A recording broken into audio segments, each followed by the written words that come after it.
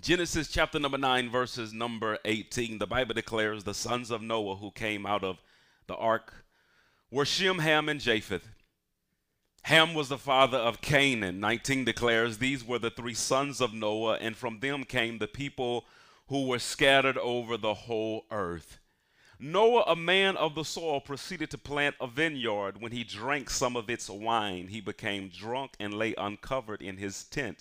22 declares Ham, the father of Canaan, saw his father naked and told his two brothers outside. But Shem, Ham, and Japheth took a garment and laid it across their shoulders. Watch this. Then they walked in backwards and covered their father's naked body. Their faces were turned the other way so that they would not see their father naked. When Noah awoke from his wine and found out what his youngest son had done to him, he said, watch this, cursed be Canaan, the lowest of slaves will he be to his brothers. Father, now help me, God, to properly minister the word that you've given to me. Minister to the hearts and the minds of your people, and it is in Jesus' mighty name. Amen. Amen. Amen. For going on week number 3, many of you guys know that we've been in our small group series simply entitled Peacemakers. And man, so simply excited about all that God is doing in this particular series. And if I'm your pastor, I'm talking to the ones here and those that are watching me online. If I'm your pastor, I am begging you to be a part of a small group. It is a part of your spiritual diet in this ministry. Please connect in some form, and it's not too late. We're in week number 3. After this week, it's going to be a little bit too late. Yes, it is. It's going to be a little bit too late because the groups will be well formed and there'll be 4 in the lesson. But this week is the final week. We're going to have it open. If you have not connected and you desire to be, man, I'm really encouraging you to do that. In this particular series, two scriptures, man, that are very important is Romans chapter number 12, verse number 18 is one of the foundational texts of this particular book, where it says, if it be possible, as much as lieth in you, live peaceably with all men. Now, before I dive deeper, let me just go ahead and say, I really don't feel preachy. I really don't even feel teachy. I really want to have a conversation with the people of God because there's something that's heavy on my heart that I want to communicate that I believe that's going to bless your life for the rest of your life. It says, if it be possible, as much as lieth in you. Now, I'm highlighting that middle phrase, as much as lieth in you, because when it comes to relationships, many of us kind of give up too quickly. We just kind of throw in the towel. You know the saying, and many of you guys have heard it. You've probably said it yourself. I said it in 7th grade. That's right. I was dating this girl in 7th grade, and she broke my heart. And one of my friends came up to me and says, Greg, there's plenty of fish in the sea. And so that was my motto every time I got dumped. And I got dumped more than I would like to admit. Every time a relationship didn't work, there are plenty of fish in the sea. Sadly to say, that became my attitude in a lot of relationships. Watch this. I quit jobs with the attitude there are plenty of fish in the sea. Come on. I've given up on friendships with the attitude that there are plenty of fish in the sea, but that is not God's attitude concerning relationships. He says, as much as lieth in you, he says, give it all you got, man. Pursue relationships with an attitude of relentlessness. Come on, somebody, to connect. Can you say amen right there? So he gives us a model in Matthew chapter number 18. I pray I'm blessing your heart already. He gives us a model of a relentless attitude in pursuing a relationship. The Bible declares in Matthew 18:15, if your brother sins against you, go and tell him his fault. Now let's press pause there for a moment, because the emphasis is somebody wronged you, not you wronged somebody. Now, I could see this relentlessness in the attitude of pursuing and reconciling a relationship if you know you did wrong. If you know you said what was wrong, you feel bad, you feel kind of guilty, and you're like, you know what, I got to do what I got to do to make this right. But no, the scripture says, if you were the one that was wronged, if you were the one that was sinned against, he says, I want you to go and tell the brother about his faults between you and him alone. If he listens to you, you have gained your brother. 16 declares, but if he does not listen, take one or two others along with you, that every charge, every word may be established by the evidence of two or three witnesses. Look at 17. If he refuses to listen, again, let me press pause there again. There is a sense of relentlessness in pursuing relationships. God, I want to help somebody. That God is requiring of us. It is expected of us not to just simply give up on relationships because there's a rift going on between you and the one that you love. Number 3, he says, if he refuses, you went to him by yourself, you brought somebody with him, he didn't listen. If he refuses to listen to them, tell it to the church. Bring the group of elders around, bring the community around, bring the family in to hold this man accountable for the thing that he's done. Hopefully he will repent. Hopefully he will confess his sins. Hopefully he will change his heart. If he refuses to listen even to the church, okay, there you go.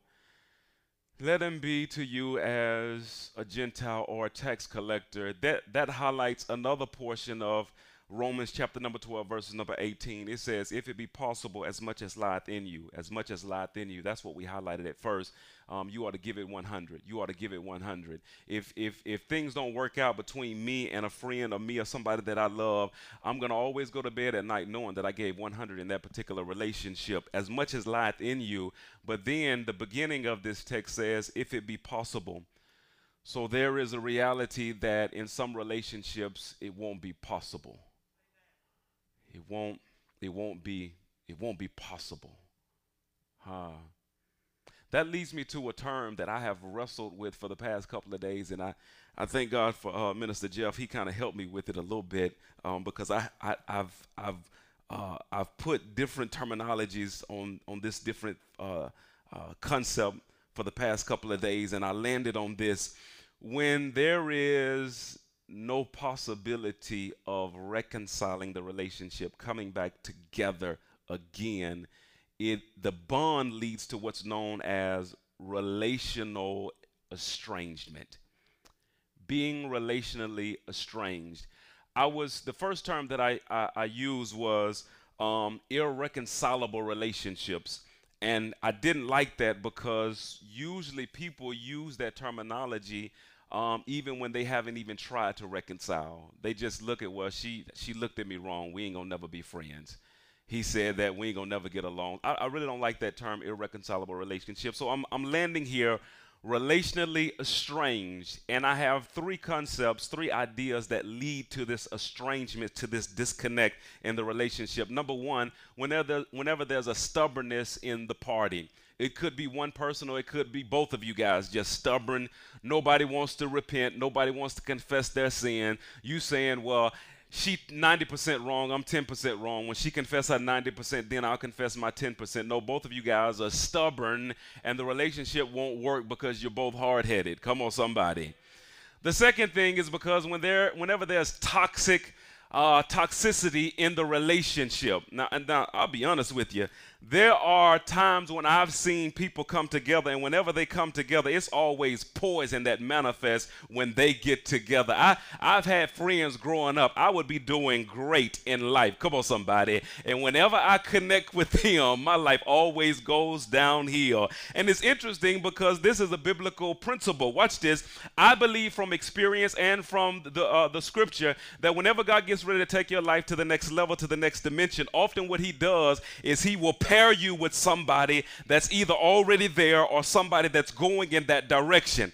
That's a biblical principle. You see Paul and you see Barnabas there. You see Jesus and the disciples there. By the same token, when the enemy gets ready to try to drag you down, often what he does is that he pairs you with somebody that's toxic to you, and this toxicity winds up poisoning you and takes your life down, creating an estranged relationship. Finally, estrangement happens not just because of stubbornness, not just because of poison in the relationship. There are times when there is a disconnect because of the nature of the sin, because of what they actually did. Now, we see this in Genesis chapter number 9. Follow me. The Bible declares, Noah, a man of the soil, proceeded to plant a vineyard. When he drank some of its wine, he became drunk and lay uncovered inside his tent. Ham, the father of Canaan, saw his father naked and told his 2 brothers outside. When Noah awoke from his wine, he found out what his youngest son had done to him. Let's press pause there for a second, because there are a couple of schools of thoughts that speak to this particular statement. When he found out what his youngest son had done to him, one extreme, it's not actually mentioned in the text, but it points to the idea that Ham had some type of sexual relations with his father while he was in his state of drunkenness. We see this later on in Genesis, where Lot's daughters are going to have sexual relationships with him, and he's going to wake up and not even know that his daughters had been with him. So there's a possibility that it speaks to some form of immoral sexual act that Ham does towards his father, or it could speak to what we plainly do see in the text, that Ham walks in and he gazes upon his father's nakedness, and he chooses, rather than covering him, to expose his father and tell his two brothers. Either way, either concept that you embrace, we know that when Noah wakes up, this is what he says in verse number 25: "Cursed be Canaan." He is extremely upset because what has happened, because what Ham has done to him, and he curses his son Canaan. He says, "Cursed be Canaan, the lowest of slaves will he be to his brothers." Now let's press pause here just for a second.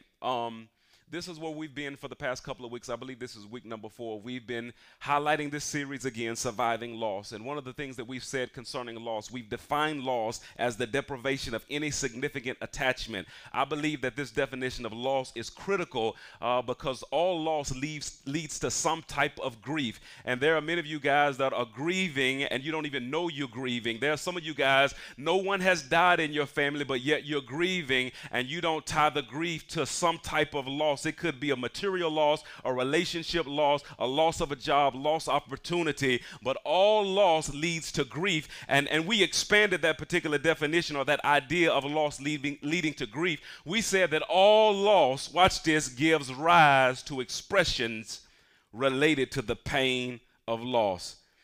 After this action, Noah is going to grieve. He's going to grieve. The reason he's going to grieve: who wants to be estranged from their son?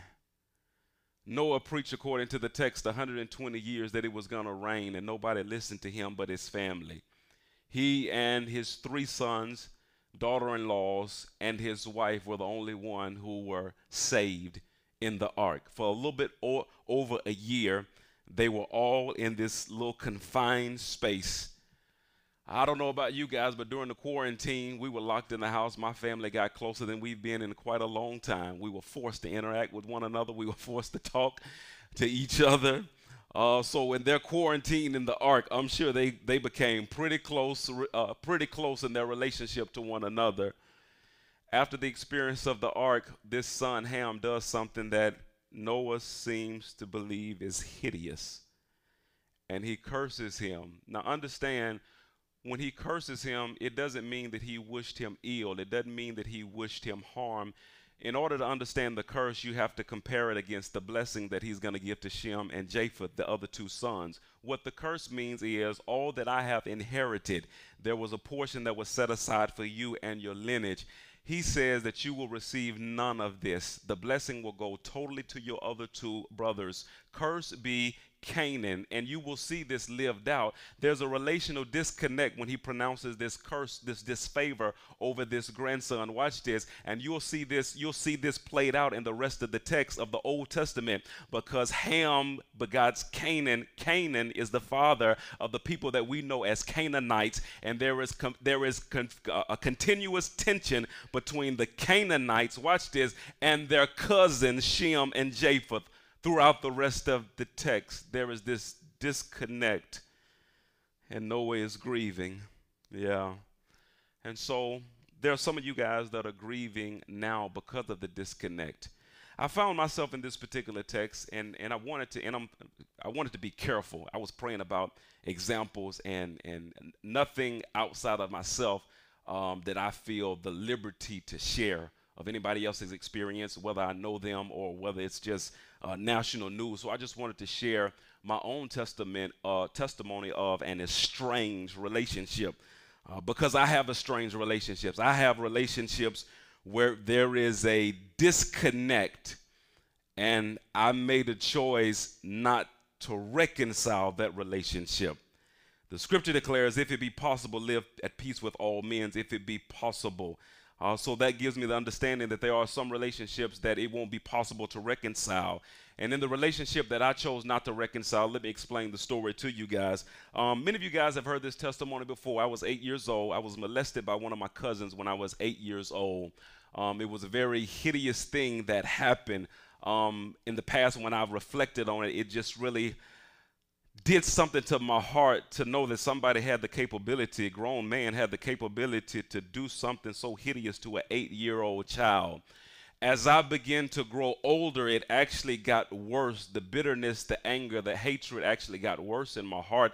One of the reasons that it got worse in my heart is because it just wasn't what he did. It was about all the other family members who actually knew not only what he did to me, but did to how many more of my cousins, and no one ever confronted him. That's what really made me mad. That's what really made me upset, is that y'all knew that this craziness was going on and you said nothing. Let me press pause there for a second. Let me talk to the people that are here. Let me talk to the people that are listening to me live. My friend, if you know something that's going on that's immoral, oh my God, you have the moral, spiritual responsibility to open your mouth and say something. If you're watching me live, just put it in the chat. I've got to say something. Yeah, maybe you're not talking to yourself. Maybe you're just encouraging the person that's watching alongside of you. You must say something. And what happened to me, there's a possibility that it could have never happened had somebody opened up their mouth and actually said something, because the reality is I was far from being his first, and I was way far from being the last one that he would molest like that. Because of this particular act and other rifts that was going on in my family, I grew up with estrangements, not just with him, but with the majority of my family. We just didn't connect. Some of my friends that I grew up with, man, I so admired what they had at Christmas. I so admired what they had at Thanksgiving. I so admired what they had on the 4th of July, when all of their uncles and aunts and cousins and everybody comes together and they having a good time playing cards and doing whatever they're doing. I grew up with none of that because of this estrangement in my family. So as I became an older man, I'm 42, praise the Lord, I have still made a decision not to bring about reconciliation, in particular with him. Now, there are some other family members, cousins, and other aunts and other that I have reconciled with, but I've made the choice. I've made the choice not to reconcile with him. Why, Pastor McGee? That doesn't sound Christian. No, the reality is I don't trust him. To this very day, I don't trust him.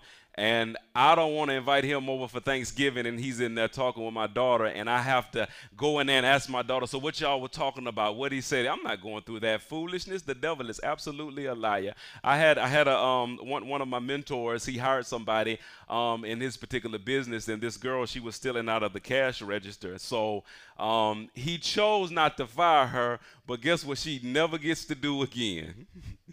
You never gets the why. So when it speaks to reconciliation is a thought that the relationships goes back to where it formerly was, or forward to where it could be. I was grieving the loss. Watch this. I was grieving the loss because I knew that I could never have the cousin relationship with him that I wanted. Number one. Number two, the estrangement with other relatives, I just wasn't going to have that right now. And although, again, there's some I have reconciled with, there's still many that there is distance there. Because watch this, I believe, man, if we're going to move forward, let's be honest, man. Let's be honest. Had a great conversation with the brother on last week, man. He and one of his friends fell out, and one of the friends did something real crazy. And he was just complaining because he said, man, I thought we were tight, man. I thought we were cool. And so he and this friend, they're kind of working things out right now. And my encouragement to him, I said, if the friendship is going to work, it actually has the possibility to be stronger than it ever was before. Because the reality is your friend had this craziness in his heart against you from the beginning, but you didn't know it. And anything that's not built on the truth, come on, somebody, is a lie.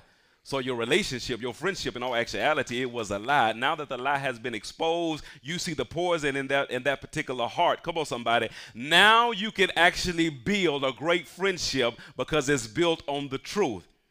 Can I get a witness in this place? Yeah.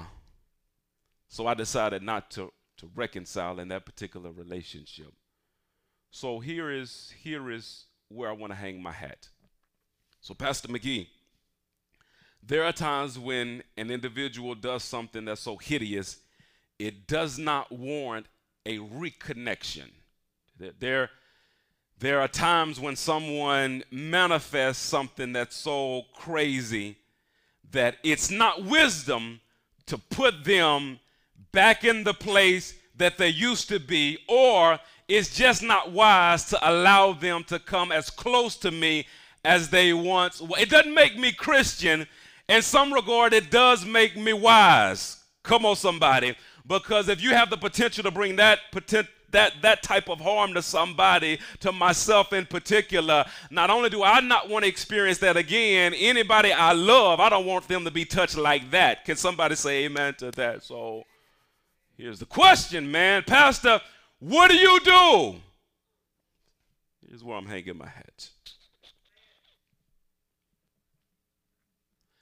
Years later, I was about 25, 26 years old, and some of you guys have heard this testimony.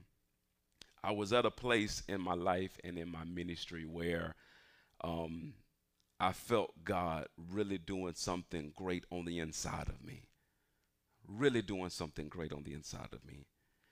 And I came to a place where it seems as though after really feeling his presence, feeling this elevation, I was at a standstill in my life. And I was confused because, God, I'm looking at the past months, I'm looking at the past years, and progression continues to happen. It's not just the knowledge of Scripture or the knowledge of principles. I'm feeling a closeness with you like I never have before. And then it gets to a place where it's like a roadblock where I can't feel you. Like it's like your presence has lifted. So I'm thinking to myself, God, have I sinned? Have I done something? Have I transgressed? Is there something in me? And so what God does is he gives me a dream. And this particular dream, you guys have heard this testimony before. I'm holding this guy in a bear hug, just like this. I'm talking about tight. And if you guys ever seen WWF, some of you, I was talking to one of my sons, Frank, the other day. Frank watched wrestling like it's real. Now, I know I just offended some of y'all online because y'all like, it is real. Hulk Hogan is. Yeah, okay. He a real person, but never mind. Anyway, so I had him like in this WWF type hole. I'm talking about in this grip. And I wake up out of the dream just like that. So I know that there are dreams that you can have that, it's like you ate some bad pizza. You should have went with the Papa John's instead of the other one. Come on. Yeah. There's some times when you can put something in your system and it just not be good for you. And you can have a crazy dreams. And I've had people call me. It'd be so funny. People call me from time to time and say, Pastor, I had this dream, man. I was in an astronaut suit and I was standing on Pluto. And I put a flag in Pluto. And then I drifted back to the earth. And I was standing on top of my house. And the suit, it dissolved all around me. And all of these animals came to my feet. And and I'm like, hold on. Pastor, what does this mean? It means you need to lay off the pepperoni. Cheese only. That's what that dream means. So I knew this wasn't a bad pizza type dream, man. God was talking to me. And so I woke up. And I got down on my knees. I'll never forget, man, living in Hattiesburg. And I asked God, what are you trying to say to me? And this is, I'll be honest, this is probably the fastest God has ever spoken to me. God talks to me. But it's like I asked the question, bam, here's the answer. I'll be honest, I'm your pastor. It don't normally happen that fast. This particular day, it happened just like that. God, what does that dream mean? And God spoke to me so clearly, words that changed my life for the rest of my life. He says, it's impossible for you to grab a hold of what I have for you as long as you're holding on to it, man. Now, I'm really, really tripping. I'm really, really tripping because Watch this. I didn't touch him, he touched me. I didn't mess with him, he messed with me. I knew exactly what God was saying, but in my heart, I didn't think it was fair. But the reality is, for anybody that's holding bitterness, unforgiveness in your heart right now, whether you're here with me live or whether you're watching me on Facebook Live, YouTube Live, harboring unforgiveness in your heart is like drinking poison and hoping the other person dies. It just don't work. It's poisonous to your soul, my friend. It is poison to your spirit. And what God showed me is that I had got to a point. Ooh, God is so merciful. God is so merciful because he will use you with craziness in you. He is merciful. I'm telling you, as a younger guy, I remember there were times, man, when I felt such a presence on me, and there was such miraculous things happen through this vessel of clay. I knew I just had arrived, because there's no possible way that God could use me like this and something like that be in my heart. So God had been so merciful. Watch this, preaching grace with hate in my heart because I did hate him. I'm your pastor, I'm confessing. I did hate him. I wanted him to die 1,000 deaths. But I was preaching the love of God. I was preaching the grace of God. But I had hate in my heart. But here's the problem. Hate never surfaced because I hardly ever did see him. I never saw him. Maybe once every 3 years, I would see him at some function. We'd get together at my old church, and he'd show up, and I'd ignore him, and I'd go about my business or whatever. So it never did really just fester there. But God says, I've winked at this long enough, and that's what God is saying to some of you guys today. I've winked at that bitterness long enough. I'm challenging you to do something with that's in your heart. Because here's the deal. The pain was connected to the loss of the relationship that I could have had with my family, but seems as though was not going to happen at that particular time. I looked at all of my other friends and the great times they seemed, and I'm sure they had their share of craziness too, but it was certain things that I longed for, and I was hurting because I didn't get it. This is what I want to challenge you guys with. When you're in this place of grief where your heart is hurting because of the relational disconnect, it's easy, watch this, to do things that you're going to regret. It's easy to make promises that one day you're going to have to retract. So God is dealing with me now, and God is challenging me, son, it's time for you to forgive. So, man, I had to do my research because this is something huge. Watch this. I was preaching. I was called to preach at 13. I preached my actual first sermon at 18. From 13 to 18, I just bootleg. What does bootleg mean? That means you stand up. I grew up in an older church where we had testimony service every Sunday. And so when I got up, I literally testified every Sunday. And I had an introduction, 3 points, and a conclusion. And couldn't sing, but I tried to tune up at the end. Set them on fire. So I'm ministering. But God says there's something in your heart. So God, if you challenging me to forgive him, what does forgiveness? What does it really look like? What does it mean? Because I really had never really just done it before. I've overlooked faults. I've glazed over certain things, but to actually have somebody to do something to me so hideous and to look at that brother and then to forgive them was a challenge to me. And sad to say, there's some of you guys now that was in a position that I once was in. You have right now, I'm talking to somebody. Can I take my time, y'all? I told y'all I'm so tired of talking to a camera.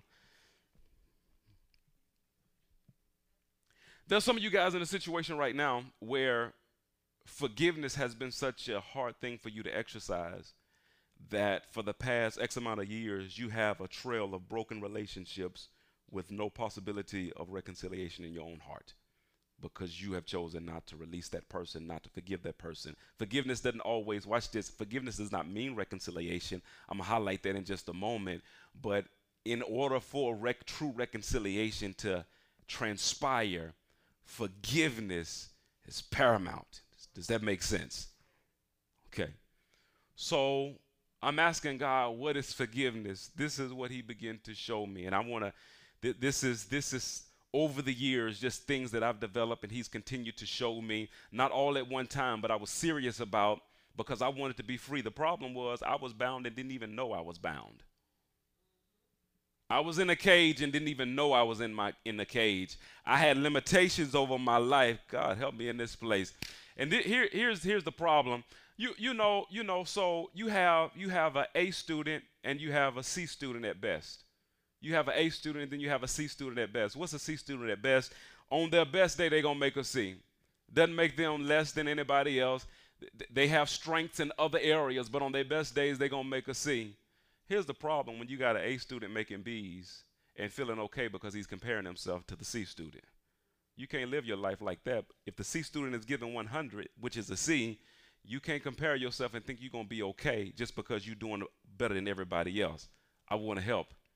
So in a sense, I was being elevated in ministry. I was being elevated. There were certain things that I was experiencing. When I look at certain other people, it seems as though they were not experiencing the same level of ministry function as me, but there was greater that God has for me, but I never considered the greater because I always compared myself to everybody else. I wonder how many of you guys right now are sitting where you are, and you might be in that same position right now where you're not giving 100 because you're just comparing the fact that you're doing better than her. And because you're doing better than her, that means you don't have to maximize your true potential. Here's the problem. When Jesus comes back, he's looking for a people that he's going to say, good and faithful servant. What do you mean faithful? Faithful doesn't mean that I did better than him. It means that I gave 100 despite him. Come on, somebody. Because if I'm the C student, if I'm the C student, I have no business comparing myself to the A student at all. No, I'm going to give 100 no matter where I am. So what is this thing about forgiveness? Number one, forgiveness is not the same as reconciliation. If you're taking notes, jot it down. If I'm moving too fast, email me or text me and I'll shoot you my slides. Forgiveness is not the same as reconciliation. It takes two for reconciliation, only one for forgiveness. Forgiveness is not forgetting. That's one of the things that I kept hearing preached to me. You got to forgive and forget, forgive and forget. And the problem is, I don't think that I'm crazy. My wife disagrees with me, but she says I got a bad memory. I don't think I have a bad memory. I just remember stuff that's important. I'm glad she ain't in here. Praise the Lord. Forgiveness is not forgetting. Watch this. I can never forget what happened to me. Doesn't mean that I can't forgive what happened to me. Y'all with me? The reality is, what I remember is what's helping me to minister to other people that's hurting. And how can I rightfully minister to people about their pain if I forgot my pain? So forgiveness is not forgetting. It is necessary to remember before you can forgive. Forgiveness is not a feeling. It's not about how you feel. It's a choice. It's an act of the will. Forgiveness is not excusing unjust behavior. This is so good, man. Watch this. It is acknowledging that unjust behavior is without excuse. Forgiveness is not denying the hurt. So in a lot of good Christians, I don't know why, but a lot of good Christians do this. They act like it don't hurt, like it's unspiritual to experience pain or to admit. I heard Jazz, she was ministering a couple of weeks ago, and she says, it's okay not to be okay. I love that. Because there are some who feel as though that they are less spiritual or less disconnected to God if they feel any type of, but no, it really is okay not to be okay. Forgiveness is not denying the hurt. It is feeling the hurt and making a choice to release it. Forgiveness is not, here's where I'm hanging my hat on this thought. It's not a natural response. It's a supernatural response empowered by God. So God is challenging me to forgive this brother. I got to forgive this brother. And then God challenged me to do something that, and I may expound on it, I may not, that he doesn't expect of everybody, but he told me to do it. And if I choose to talk about it in a moment, I'm ministering this with a grain of salt, that this is not the case for everybody, okay? There are some people, when you forgive, God desires for you to approach them, but that's not necessary for you to forgive, because watch this. what if they are dead? And I'm going to deal with that in just a moment, forgiving the dead. Because you can be mad at somebody in a grave. Okay. So, as I've done my homework over the years on forgiveness, and that particular dream started a journey on the inside of me. Once I was able to get to the place to really forgive him, from that moment back, it allowed me to go back and fix some relationships that were actually, I thought they were irreconcilable. I thought they were irreparable. I thought that we would never be able to come together on one accord or any type of agreement at all. The devil is a lie. Once God started dealing with my heart, I was able to go back and fix some of those old relationships. By the same token, as I have moved forward and progressed in my relationship with God, my relationships in general have been so richer because I consider myself to carry the spirit of forgiveness. I make the choice to carry the spirit of forgiveness. Why? Because people you love will disappoint you. People you love will say some things out of character. They will do some things out of character. And just because they said or did doesn't mean that you cut everybody off. Can I get a witness? So over the years, I've studied forgiveness, and I've gone through all types of steps. I've actually taught all types of steps on forgiveness, and I'm not going to do that today. I'm going to highlight the one single thing that helped me the most to look at the pain of my experience and to be able to release that brother. What does it mean to forgive? It means when you completely release someone of the debt that they owe you. Meaning you don't owe me a sorry, you don't owe me, you don't I'm not asking you to fix nothing. I'm not asking you to repair nothing. The bitterness, the anger, the hatred, it's dissolving in my heart against you to the point where I no longer wish you ill. I literally wish you well. And that's where I am now in this estranged relationship with my cousin. I literally wish him well. So, Pastor, what's the one single thing? There's a bunch of things that I did, a bunch of things that God took me through, but the one single thing that I did. Have you ever known anybody who was extremely hard, whether it was a boss, whether it was a parent, whether it was a pastor? Anybody that I heard that back there. Watch it. So, somebody that was extremely hard on you. This is what you can't see. People who are extremely hard on you are 10 times harder on themselves. And that's what you can't usually see. You just see how much pressure they're putting on you to perform at your peak, at your best. What you don't see is the hardship they literally rest on their own shoulders in striving to do their best. So let's translate this particular analogy to forgiveness. People who have problems giving forgiveness are usually the same people who have problem receiving it. Because forgiveness literally is a gift that you give well because you received it well. And my real problem with forgiving this brother was the fact that I had unresolved accounts in my own heart. There were things in my past that I did. There were things in my past that I said that I was disappointed about Greg, that I literally never forgave myself of. Do I believe that God forgave me? Absolutely, positively. The Bible declares if you confess your sin, God is faithful and just to forgive you of your sins and to cleanse you of all unrighteousness. I could quote the scripture, but when it came to actually releasing myself, I didn't do that well. I didn't do it well at all. So this is what God began to minister to me. He began to show me my own faults. He began to show me my own sins and my own shortcomings and things that I've said and dumb things that I've said, dumb things that I've done. Anybody ever done something dumb? You're like, why you do that? I don't even know why I did that. Just said something dumb. Why you say that? I don't know. I ain't have nothing to say, so I just said. And so literally what helped me is when I turned my back on what he did and really just focus on what I've been doing in my own life. No, Greg, maybe you've never done that, but you do have your share of craziness. And you mean to tell me that God will forgive you like that. The Bible declares as far as the east is from the west. That's why I love my God. I love my Jesus. I love my Bible. I love my faith. If you compare Christianity with any other religion in the entire world, every other religion is based on works. You have to do this in order to be accepted. You gotta be this. And I'm not against works. I'm not against works because we have our share of works within our faith. But when it comes to Christianity, when it comes to Jesus, it's not about trying to please a God that sits way up there. It's about relating to a personal Savior that lives right here. And so I don't work to please him. I work because I've already been accepted by him. How amazing is that, man?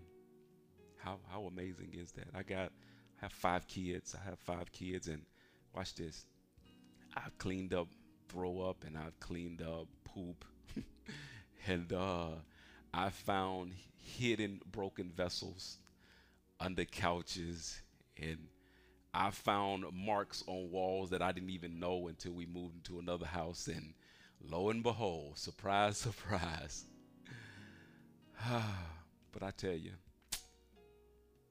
out of all those things that I count as negative that my kids have done or that have caused me hardship, man, I love my babies. I love my babies. How is it, man? Children are born into the world, and you know they finna keep you up all night. Come on, Shabazz, can I get a witness? They about to keep you up all night. Can I get a witness? Chris and Jamie. Chris said, I rebuke it in Jesus' name. Go ahead then. Something that's been a mess all over the place, rob you of your sleep. But man, watch this. No good have they done. But you love them just like that. Now I want you to take that type of love and multiply it times infinity. And that's the type of love that God loves you with. What's so crazy about this particular love is he saw your fall before you fell. It's not like he was surprised and be like, oh, man, son, I can't believe you did that. That's parental right there. You did what? Matter of fact, many of us just could not be God, because if we knew our children were going to do that, we're going ahead and annihilate them. Soon as you're born, we see, oh, you're going to do that? It's done. No, God saw the fall before you fell. He saw the failure before it transpired, and he provided enough grace to cover that sin as well. You know what's crazy? Many of us sitting right now in this sanctuary, in your home, in your living room, all dressed up, looking sanctimonious, and God knows your next failure, and he says, I love you anyway. My problem with forgiveness is the fact of the matter that I hadn't embraced that type of forgiveness from God. My relationship was not a grace-based, it was a works, legalistic-based relationship. I thought God loved me because I was living so holy, because I was a preacher of the gospel, because people was getting saved when no. The Bible declares, while you were yet in sin, Christ died for you. He manifested that love. So when I embraced that from God, and I turned around to face the situation, it made it so much easier to give forgiveness because I had received it well. So this is what God told me. I'm over time, but this is what God told me. God told me to go and release him. Now again, this is what he told me. This is not for everybody. God is not just telling everybody to do this, but he told me to do it. Yeah, because there are certain relationships today that I had to forgive, but I haven't been released to approach the person for whatever reason. If I ever feel the release, I'm going to obey God because I'm going to live. I don't know about y'all, but I'm going to be free. Is anybody that want to be free? Come on, so I choose to be free. And I'm not going to allow any dumb stuff to hinder what I got with God. Watch this, number one. And number two, what he wants to do through me to progress the kingdom of God. The devil is absolutely a liar. So he told me to go to him. And you know what when he told me again, I'm living in Hattiesburg. I come to the coast once a month, every other month. I hadn't seen this guy 3, 4, 5 years. So when he told me, yeah, I was like, sure, God, whatever. And I had forgot I told God yes. I know y'all ain't never did that before. You said, yes, Lord. In the moment, you know, in the moment of worship, Spirit of God is ministering to you and he's dealing with your heart. And God says, I want you to. And you says, yes, Lord, whatever. Send me, I'll go. That's what I said. But I forgot I had told God yes. So I showed up in the service, man. And they were playing one of my jams, man. And I never forget, man. I had on my burgundy alligator shoes with them brown plaid slacks, praise the Lord, with them burgundy specs, white shirt and burgundy tie. Come on, somebody. And they were singing that song, I think it was 1996, Blessed in the City, Fred Hammond.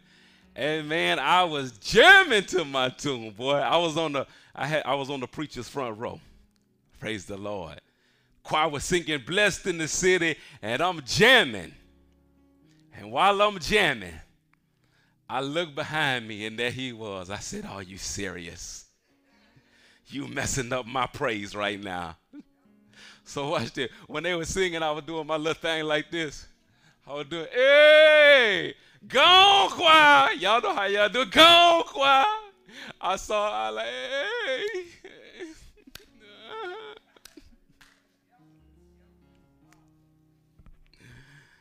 Oh my goodness. So here's the good part. I had already forgiven him in my heart.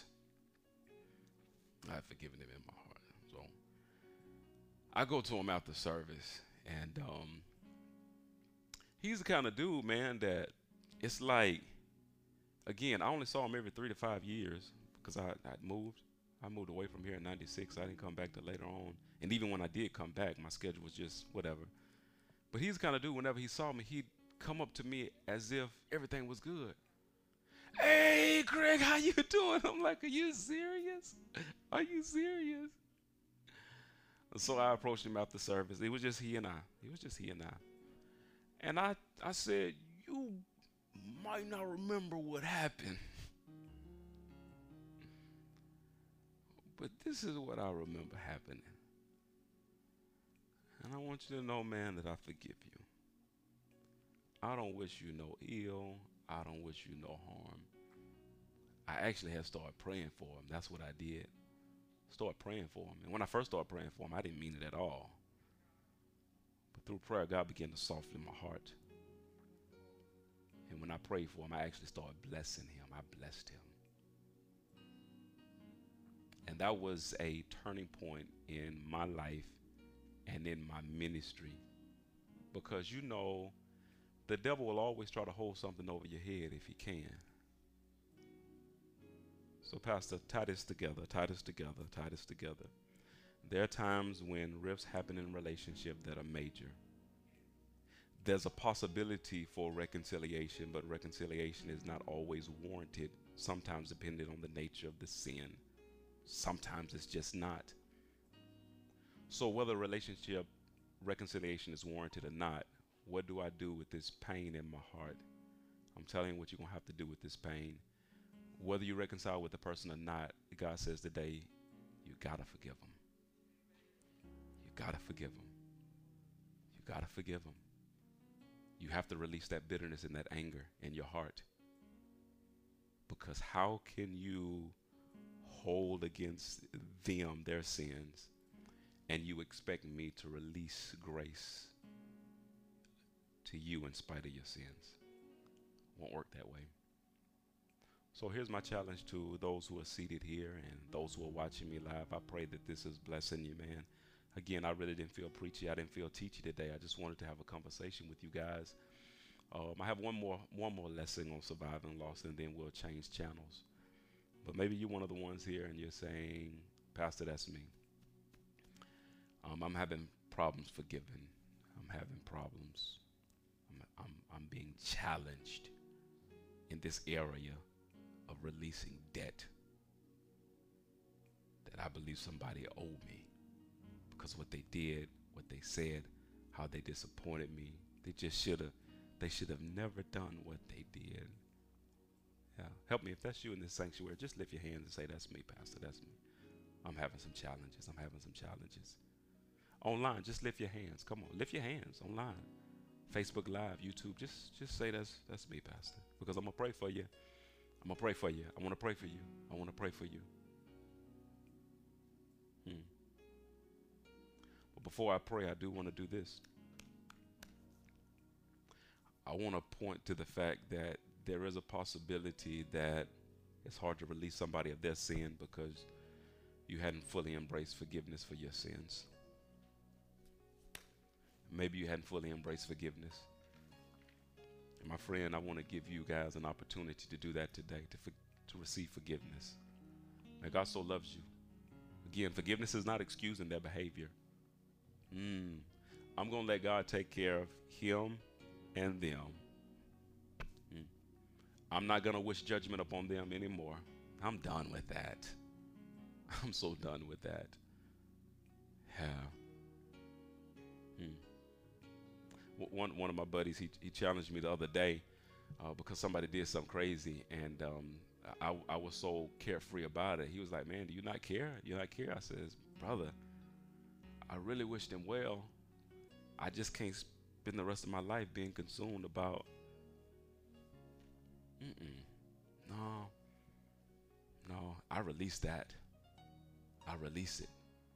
If we come back together again, if we can come to some type of agreement, I'd absolutely love it.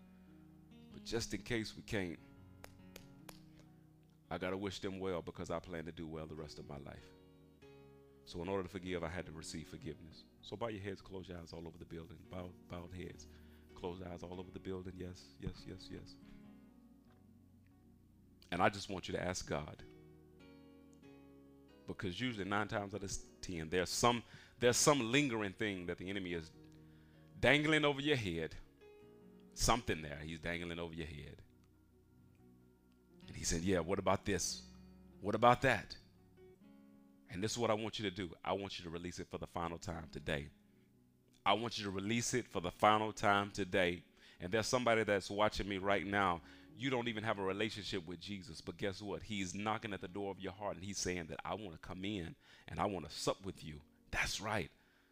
I want to be your God. I want to be your Lord. I can do a better job leading your life than you could. And I want to help you with that today. Today, my friend, if you'll confess your sins to him, the scripture teaches if we will confess our sins, that he's faithful and just to forgive us. Psalms teaches us as far as the east is from the west. That's how far I'm going to separate you from your sin. You don't have to walk around for the rest of your life with condemnation, guilt, and shame based on past decisions that today you can be free, my friend. Today, right now, you can be free. It's a judicial act. When he lands the gavel in heaven and says it is finished, he means exactly that. I'll never bring it up again, God says. If you'll just confess it to me. Confess it. Come on, do it now. Come on, all over this building. Do it now, do it now, do it now. God, this is what's nagging in my heart right now, what I said here. This is what's nagging me right now, what I did. 10 years ago, God, 20 years ago. It's been 20 years, but I still think about this thing, God. Like it happened last night. Today, God, I'm confessing that I was wrong. I'm not making excuses for my sin. Come on. I'm not making excuses for what I did. I'm not making excuses for what I said. I was wrong. And I'm asking you to forgive me. I'm asking you, Jesus, not to hold against me what I did and what I said. Release me now. Somebody just shout, Lord, release me now. Release me now, God. Release me, Father. Release me, Jesus, of the pain that I'm experiencing in my heart concerning my failures, God. Release is happening in this place right now. Come on. Release me, Jesus. Ah, my God, today. Release me. Now, Father, now in the name of Jesus, I know that the strength of forgiveness lies in the power of receiving this great gift first. There's some man, woman, boy, girl under the sound of my voice. They are receiving it now. They are dealing with their own account, their own leisure now. Failures of their past. It's being reconciled now, God. And God, with that same grace, transformation is happening. God, I pray that you wouldn't just touch and stir. But God, today I pray, Lord Jesus, that you would change hearts today. And the greatest way to change a man's heart, the greatest way to change a woman's heart, God, is for them to receive forgiveness of their sins, to experience the peace and joy of what it feels like to be debt-free. Release is happening right now. Now, God, as we move forward in our journey with you, Lord, there will be many who will offend us, God. There will be many, God, who will disappoint us in their actions, in their words, in their inactivity, Father. But with grace, we're able to forgive because we have truly received forgiveness today.